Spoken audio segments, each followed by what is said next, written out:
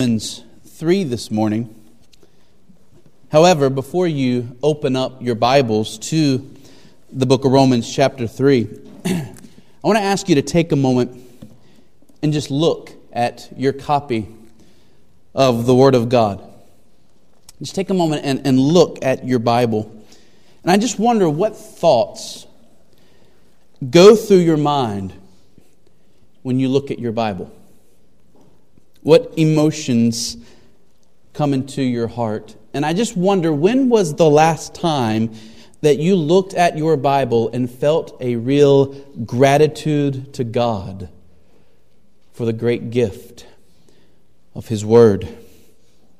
I want us to consider this question. I want you to consider it for your life. How different would your life be if we as a people did not have the Bible? Have you ever thought about what our culture and our family lives and our personal lives would be like were the Bible foreign to us? We would know so little about God. We would be left to our own conjectures and reasoning about the state of our souls and about the way of salvation. Can you imagine life without the promises of God? Without the warnings of God?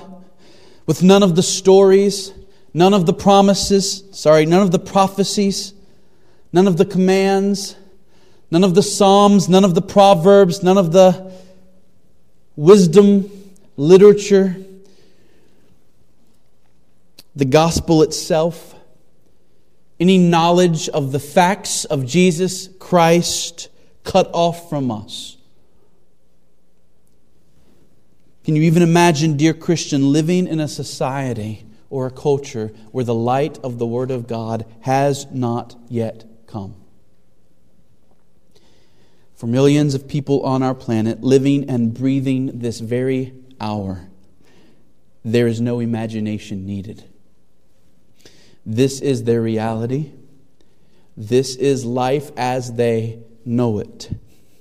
Theirs is a life with no gospel, no Savior, and no special revelation. Whether they know it or not, theirs is a life lived in darkness. Why do I begin my sermon this way? Because the central doctrine of our text this morning is that those who have the Word of God have a great advantage over those who do not have the Word of God. Let me say it again. Those who have the Word of God have a great advantage over those who do not have the Word of God.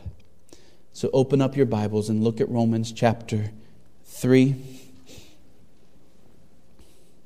As we come to the book of Romans, you'll remember that Paul is making a case. He's making an argument.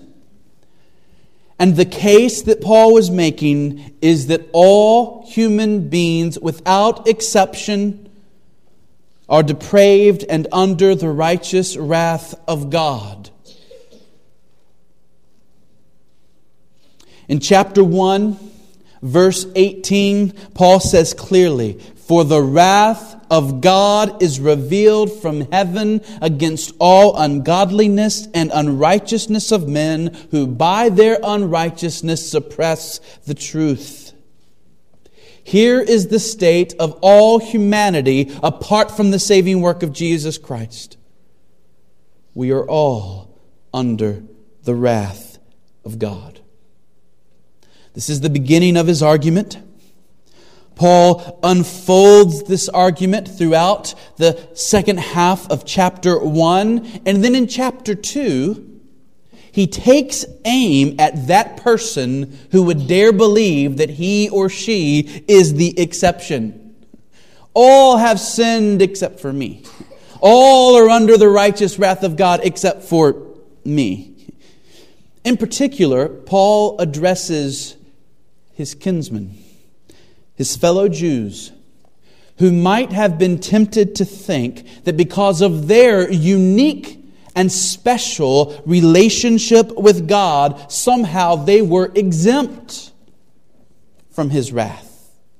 Oh yes, Paul, all Gentiles are under the wrath of God and are headed towards hell, but not us Jews.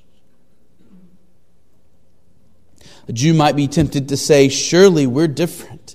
After all, God gave us His law. And so Paul, in chapter 2, verses 12 through 24, reminds them that having the law does not make one righteous. Only doing the law can make one righteous, and only doing it to perfection.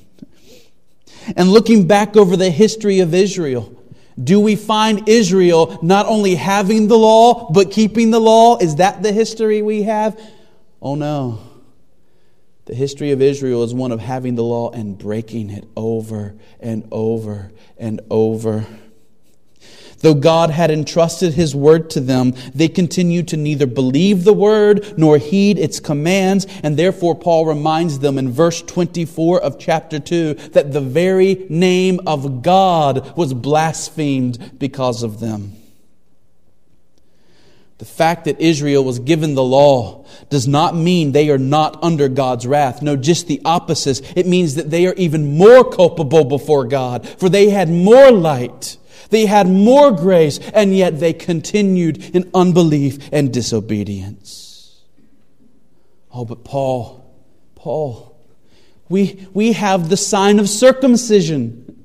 Surely that makes us different. Oh no, Paul says. In verses 25 through 29 of chapter 2, Paul rips that argument to shreds by reminding the Jews that circumcision was never about the outward mark, but about what it represented. Circumcision of the flesh was meant to teach the Jews that they must put away their flesh, spiritually speaking. They must be circumcised in heart, or they themselves would be cut off from God. Circumcision did not imply that they were somehow exempt from God's wrath. No, just the opposite. It implied that if their hearts did not change and if they did not put away their flesh and devote themselves to God wholly and completely, they would most certainly experience His wrath.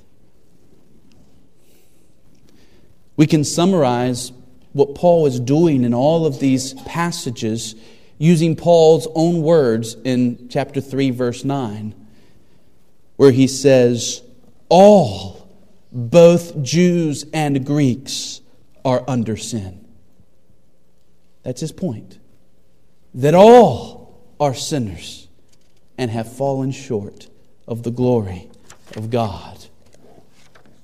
Now, imagine a Jewish person hearing Paul explain that neither the law nor circumcision exempts them from the wrath of God. That person might respond, well, Paul, if that's the case, is there really any benefit in being a Jew at all? Is that what you're saying, Paul? Are you saying that there is no benefit whatsoever in being physically related to Abraham? Tell us, Paul, do the Jews have any advantage at all? That's the question of chapter 3, verse 1. You see it? That's the question. Chapter 3, verse 1. Then what advantage has the Jew? Or what is the value of circumcision? Here's another way to think about it. If you were to be born into the ancient world, would you rather be born as a descendant of Abraham and as a Jew, or would it be just as well to be born as an Egyptian or a Hittite or an Assyrian or a Phoenician? Would there be any special advantage of being born into the Jewish family of the Old Testament? And Paul's answer is, oh yes. Oh yes. Sure, other peoples were more advanced. Sure, other peoples were more populous. Sure, other peoples were more powerful. But all of these pale in comparison to the great advantages given by God to His chosen Old Testament people, the Jews. Was there an advantage in being a Jew? Was there an advantage in being one of the circumcised? Absolutely. What advantage has the Jew? Paul says, much in every way. That's Paul's answer in verse 2. And then to explain himself, Paul begins a list of the great advantages given the Jews. But he never gets beyond number 1. He begins a list. You see, he says, to begin with, and that could be translated first, but he never gets to second. All the way over in Romans 9, a long ways from here, he picks up this theme again. But for the time being, he is caught up with what he sees as being the foremost advantage of the Jews. What was the great advantage of the Jewish people? The Jews were entrusted with the oracles of God. Do you see it there in verse 2? The oracles of God. The Logia, or Logia. It refers to divine utterances, to the very words of God Himself. In Paul's mind, the most obvious advantage that the Jews had, that the Egyptians and the Phoenicians and the Assyrians and the Hittites, these people did not have this, but the Jews had this one key advantage, that they had been entrusted with the very Word of God. Okay. Why is that such an advantage? What's the big deal about that? Well, he assumes we know, but I'm not going to assume we know. Let me mention to you four advantages that Israel had over every other nation in the ancient world because they had the Word of God. And as you hear these, recognize that these are 4 advantages that you and I have today because we have the Word of God that millions of people today do not have because they do not have the Word of God. Number 1, in the Scriptures, Israel had more information about the true God than any other people in the world.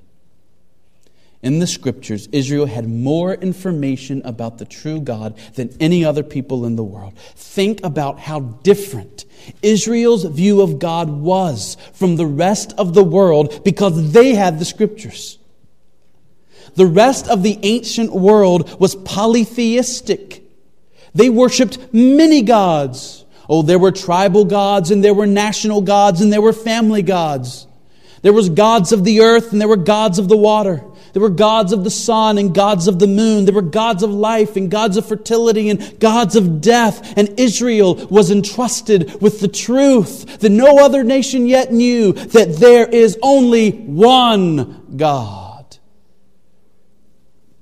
Hear, O Israel, the Lord is our God. The Lord is one. Deuteronomy 6:4. Deuteronomy 4:35, to you, Israel, it was shown that you might know that the Lord, Jehovah, Yahweh, capital L, capital O, capital R, capital D, the Lord is God. There is no other besides Him. Who else knew that? Folks, we grew up with this because the light has come to us. We think, of course there's only one God. We've known that since we were in diapers. How did you know that? Because the light of the Word of God has affected us in our culture, in our families. But nobody knew that at this time. It was a gift given to Israel by the Word of God. Are you shocked to know that there's people who still don't know that? That the Lord your God, the Lord is one? The rest of the ancient world worshiped gods who were limited in their power. Each god and each goddess had their own domain over which they controlled, but they were not omnipotent. But Israel was told in the Scriptures that there is only one God and He rules over every domain. That Yahweh is the God of the earth and the God of the sea. Yahweh is the God of the sun and the God of the moon. That Yahweh is the God of life. Yahweh is the God of fertility. Yahweh is the God of death. All power is in His hands. He is omnipotent. He is God alone. Job 42:2. After Job has had quite an experience with the Lord teaching him, Job says, I know that you can do all things, and that no purpose of yours can be thwarted. Israel was given a higher view of God than any other people on the planet. And how did they gain this knowledge of God? They gained it through the gift of the Scriptures. From the earliest writings of the Old Testament to the later writings, the truth of who God is was being revealed to Israel. The rest of the ancient world believed in gods who were fickle. You couldn't trust them. This God might be in a good mood today, and that God might treat me well today, but that God might be in a sour mood tomorrow, and that God might treat me badly tomorrow. And God revealed to Israel, I am a steadfast God. I am a rock. I am unchangeable. I am faithful. My words are infallible. My promises always come true. The true God is anything but fickle. The rest of the ancient world believed that gods could be bribed, gods could be duped. Israel knew that the true God could not be bribed nor deceived because He sees all and He knows all and His wisdom is infinite. Oh friend, how different would our lives be if we did not know these things? And dear friends, how do we know them but through the Word of God? We should praise God that the light of His Word has shone far and wide in our world. That those ancient, primitive, polytheistic views are now found mainly only in the remote places of our planet, like parts of Indonesia. Even the great majority of those today who hate God, who reject God, have still been affected by the Bible, and they still have a Christian view of God in which they see God as one rather than many, so that they're not hating all the gods. No, they hate the one true God. God has given grace to our world through His Scriptures, and those Scriptures were given first to Israel, and then, like the gospel, it came from Israel to the world. So number two, a second advantage. In the Scriptures, Israel had more information about the true condition of their souls than any other people in the world. In the Scriptures, Israel had more information about the true condition of their souls than any other people in the world. People by nature know that sin exists, and people by nature know that they are sinners. But people also naturally tend to try and excuse their sin. They try to rationalize their sin so that we can hold ourselves up in high esteem, dupe ourselves into thinking that we're okay and that there's nothing to fear about a coming day of reckoning. That's the tendency of the natural human heart. But Israel was given the truth. Israel was given Genesis 3. They knew about the fall of man. Israel was given Genesis 4, 5, 6. They knew how the depravity of man had increased and spiraled downward with each successive generation, resulting in a flood that destroyed the world. They knew about the depravity of man and how it moved God to destroy Sodom and Gomorrah with flames of fire so that they were utterly wiped off the face of the earth.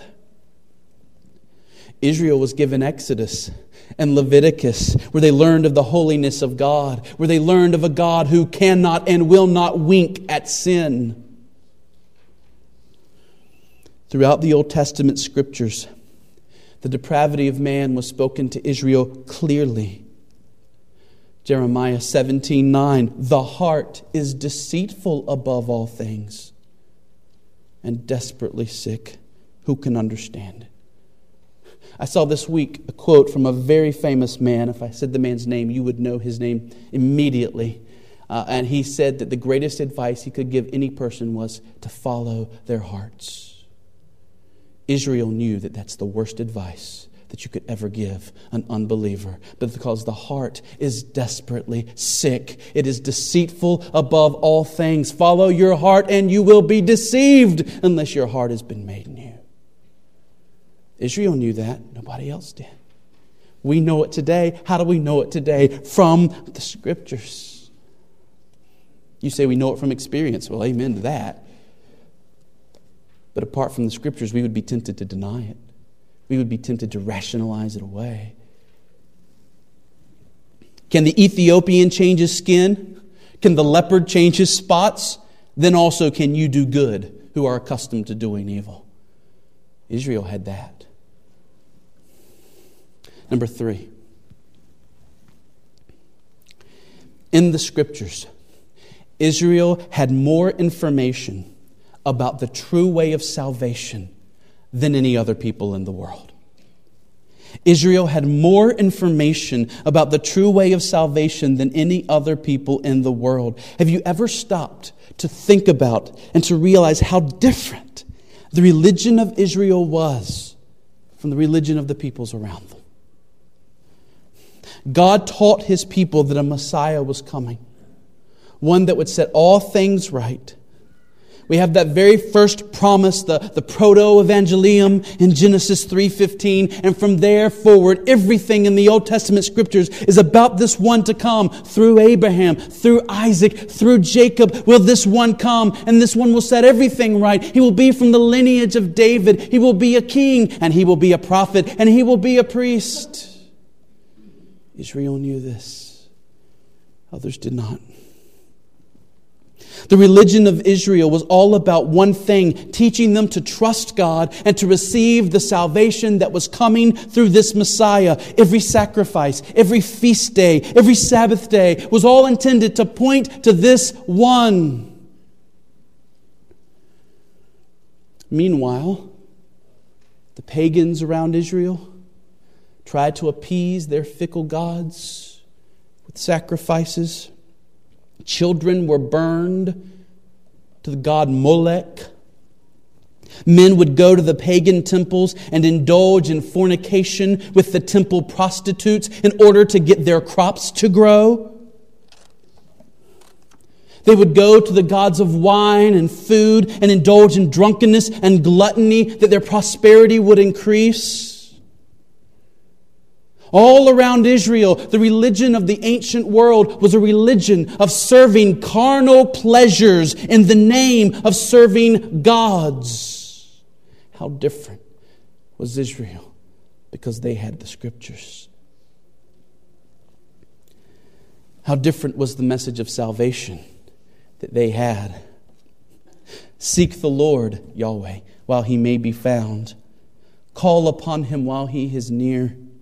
Let the wicked forsake his way, and the unrighteous man his thoughts. Let him return to the Lord, that He may have compassion on him, and to our God, for He will abundantly pardon. Repentance and faith. Israel had that message. Nobody else did. Folks, for centuries, people lived and died and never heard of the true God. And it's still happening today. Finally, number 4, in the Scriptures, Israel had more encouragements to turn from sin and trust God than any other people in the world. Israel had more encouragements in the Scriptures to trust God and turn from sin than any other people in the world. What do I mean? Well, they had the promises written on their scrolls. Right? They had the law on tablets in the Ark of the Covenant, written with the very fingers of God as it was. They had the warnings. Israel had the examples in the stories of Abraham and Moses and David and Elijah and Elisha, Joshua. Israel had songs given to them by God to teach their souls to trust Him. They had prophecies and proverbs. They had commandments and words of love. And scroll after God-given scroll, they had encouragements to trust God and to turn from their sin. Did the Assyrians have these scrolls? They did not. Do you see why Paul says in verse 2, friend, you've misunderstood me? I am simply saying that a Jew does not exempt you from the wrath of God, but there was a great advantage in those Old Testament days, indeed in his own day at that point, in being a Jew. For they had the Scriptures.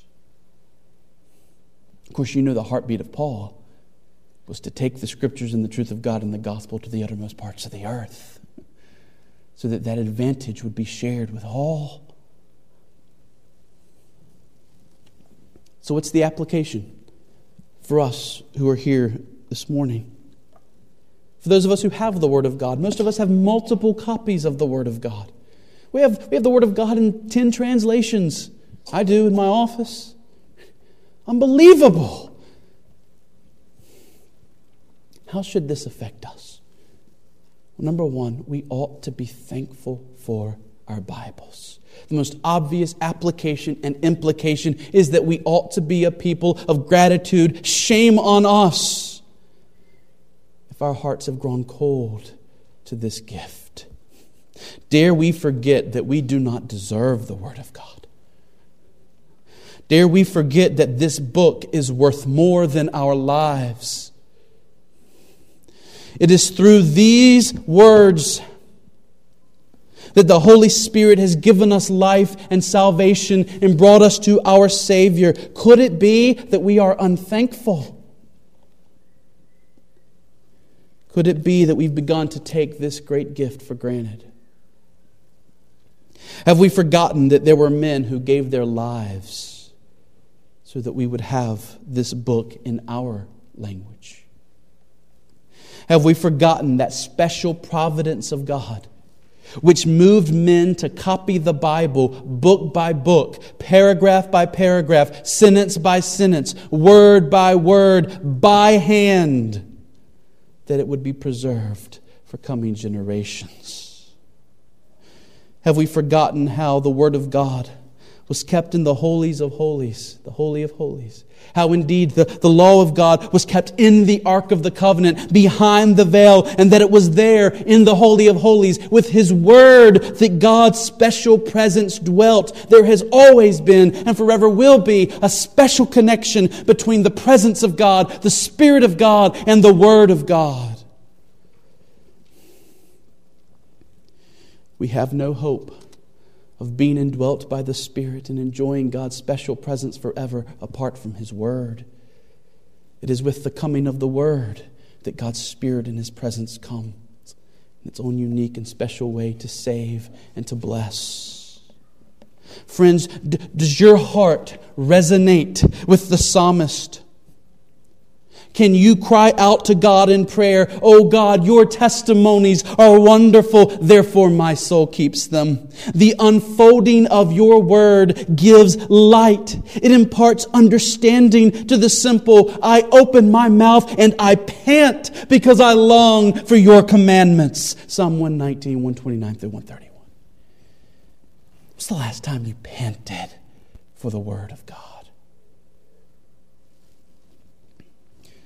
Leads me to this second application. First, be thankful. Second, make use of the Word of God. Let us make use of this great gift. What a tragedy that God gave to Israel this special gift, and Israel refused to make use of it. Century after century, the vast majority of Israel lived in unbelief and disobedience. They played games with the Word of God. They changed its teachings and replaced its teachings with their own traditions. They chased after the other gods, the Baals, and they worshipped at the Asherahs. They refused the great light that was given to them. And because of this, God's great judgment came upon them, and Israel was destroyed. Friends, we have been entrusted with the Word of God. This is a wonderful privilege, and it comes with a great responsibility. We must be good stewards of God's Word. And the best way to honor the Word and to preserve the Word and to honor the Word, to steward the Word, is to study it and to believe it and to obey it and to pass it on. Let us make use of the Word of God. It is, dare we forget, a love gift from God to us for our good. We're fools if we don't take advantage of it. That's what we are. I've told you this story before. I love it, so I'm going to tell it again. Thomas Goodwin, Puritan pastor, writer, told of an acquaintance who went to hear a preacher. The preacher's name was John Rogers of Dedham in England. And Preacher Rogers' sermon that day was on the subject of the preciousness of the Bible. It was an encouragement for the people not to neglect their Bibles, but to make use of their Bibles. And this friend said, Mr. Rogers was on the subject of the Scriptures. And in that sermon, he fell into an expostulation with the people about their neglect of the Bible. And he impersonated God to them. He said, well, I have trusted you with my Bible for so long, and what have you done? You've slighted it. It lies in such and such houses, all covered with dust and cobwebs. You care not to listen to it. Do you use my Bible so? Well, you shall have my Bible no longer. And the pastor impersonated God, taking his Bible from the people and walking off with it. And then he came back and he impersonated the people. He fell on his knees and he cried out and he pled, Lord, whatever thou dost to us, take not thy Bible from us. Kill our children, burn our houses, destroy our goods. Only spare us thy Bible. Do not take away from us thy Bible. And then he personated God to them again, saying, say you so? Well, I will try you a while longer. Here is my Bible for you. I will see how you use it, whether you will love it more, whether you will observe it more, whether you will practice it more and live more according to it. We're told that once that sermon was over, the people had been struck to the heart, that the guy described it as the place was deluged with tears. There was a flood of tears. And even the man who gave this testimony said that he went out and hung his head on the neck of his horse and wept for a quarter of an hour because his heart had been broken about his neglect of the Word of God. Friends, this is what we need. We need to be struck afresh by the Spirit of God concerning our Bibles. We need to see anew how utterly foolish we are to let our Bibles sit unopened and unstudied when all that we need for joy and peace and purpose lies within its pages. Do we think so little of God that we would spurn this great gift? Do we think so little of His wisdom that we don't even think it's worth our attention and our careful study? Oh, church, should not learning and understanding the truths of God in the Bible be the constant project of our lives? Should we not want to know the Bible inside and out so that we can be changed by it, so that we can be a blessing and a fountain of wisdom for our spouse and our children and our grandchildren and our great-grandchildren? Don't we want the Bible to go from here to in here so that when you come to me on the spot, I can speak to you real words of wisdom and be a blessing to you, and may God bless you through it? I want to be like the saints of old, for it was said, when they were pricked, they bled Bible. Don't you? It just ran through their veins because they knew it so well and loved it so much. I want my attitudes, my thoughts, my feelings, my words, my actions, all to be an overflow of the glorious wisdom of God found in the Bible. How about you? Then should we not commit ourselves afresh to the study of the Word of God, the desire to hide it in our hearts?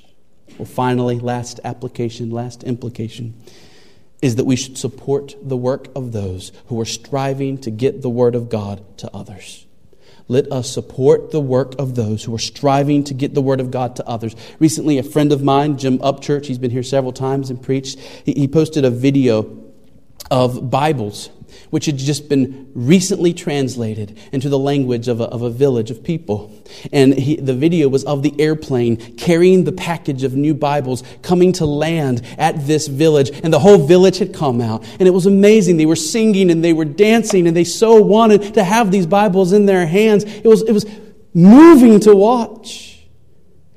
I've heard of stories of Christians who would walk for miles to get one page of the Scriptures for themselves. I've heard stories of people who would take it home and read that page of Scripture and memorize that page of Scripture so that by the very next day it had gone from that paper into their hearts so they could give it to somebody else who was desperate for a page of the Bible. Here's the facts. According to Wycliffe Bible translators, 6,900 languages that we know of being spoken today. There's more, but we know, we can identify 6,900 languages in our world today. Of those, at least 2,100 of those languages have no portion of the Bible in their language at all.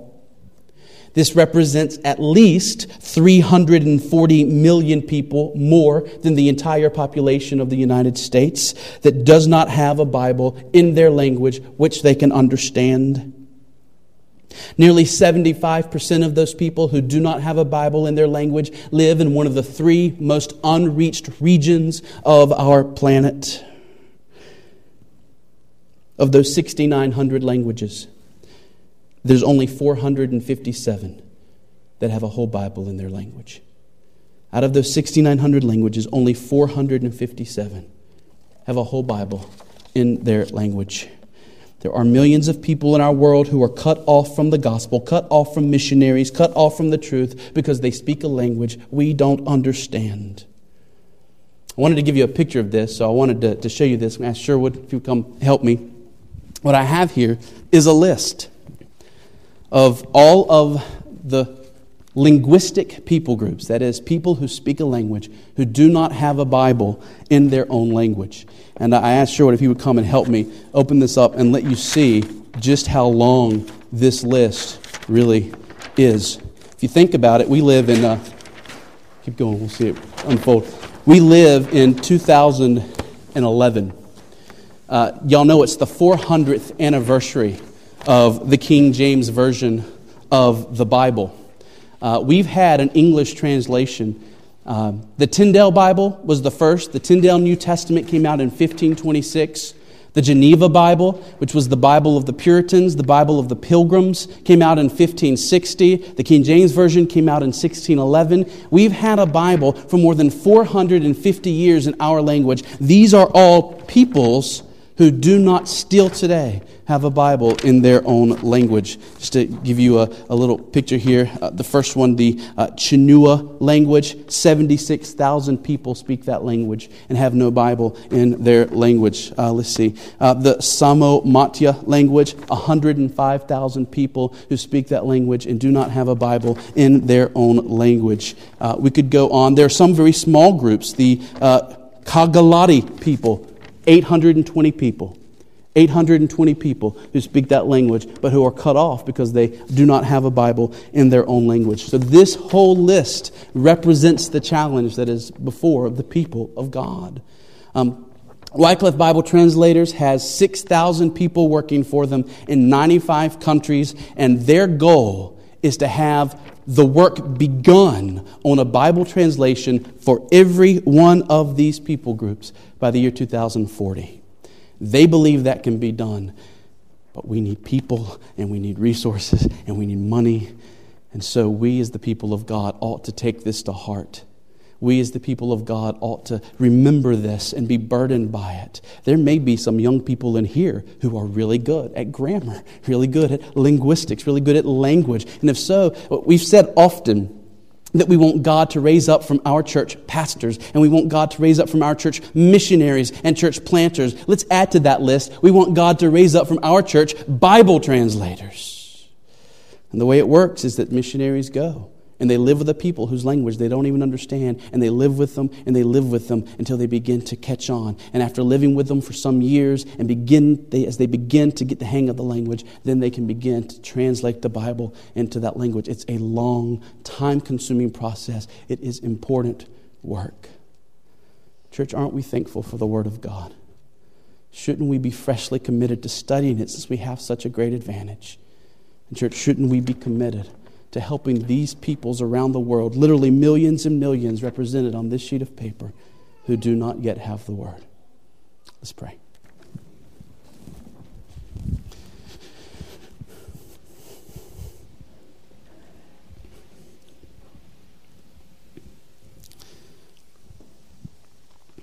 Well, at this time, I would ask you to consider all that you've heard this morning, the doctrine of Romans 3, 1 through 2, of the great advantage of having the Word of God.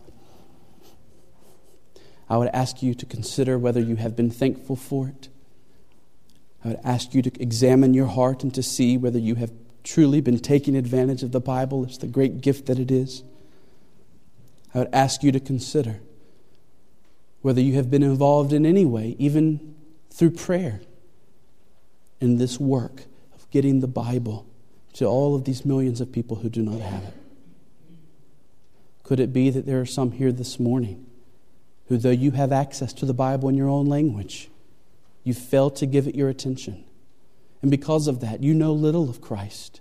Because of that, you've had little experience with your sins being a stench to you. Rather, you've just been living your life your own way apart from Christ. Oh, dear friend, run to the Bible.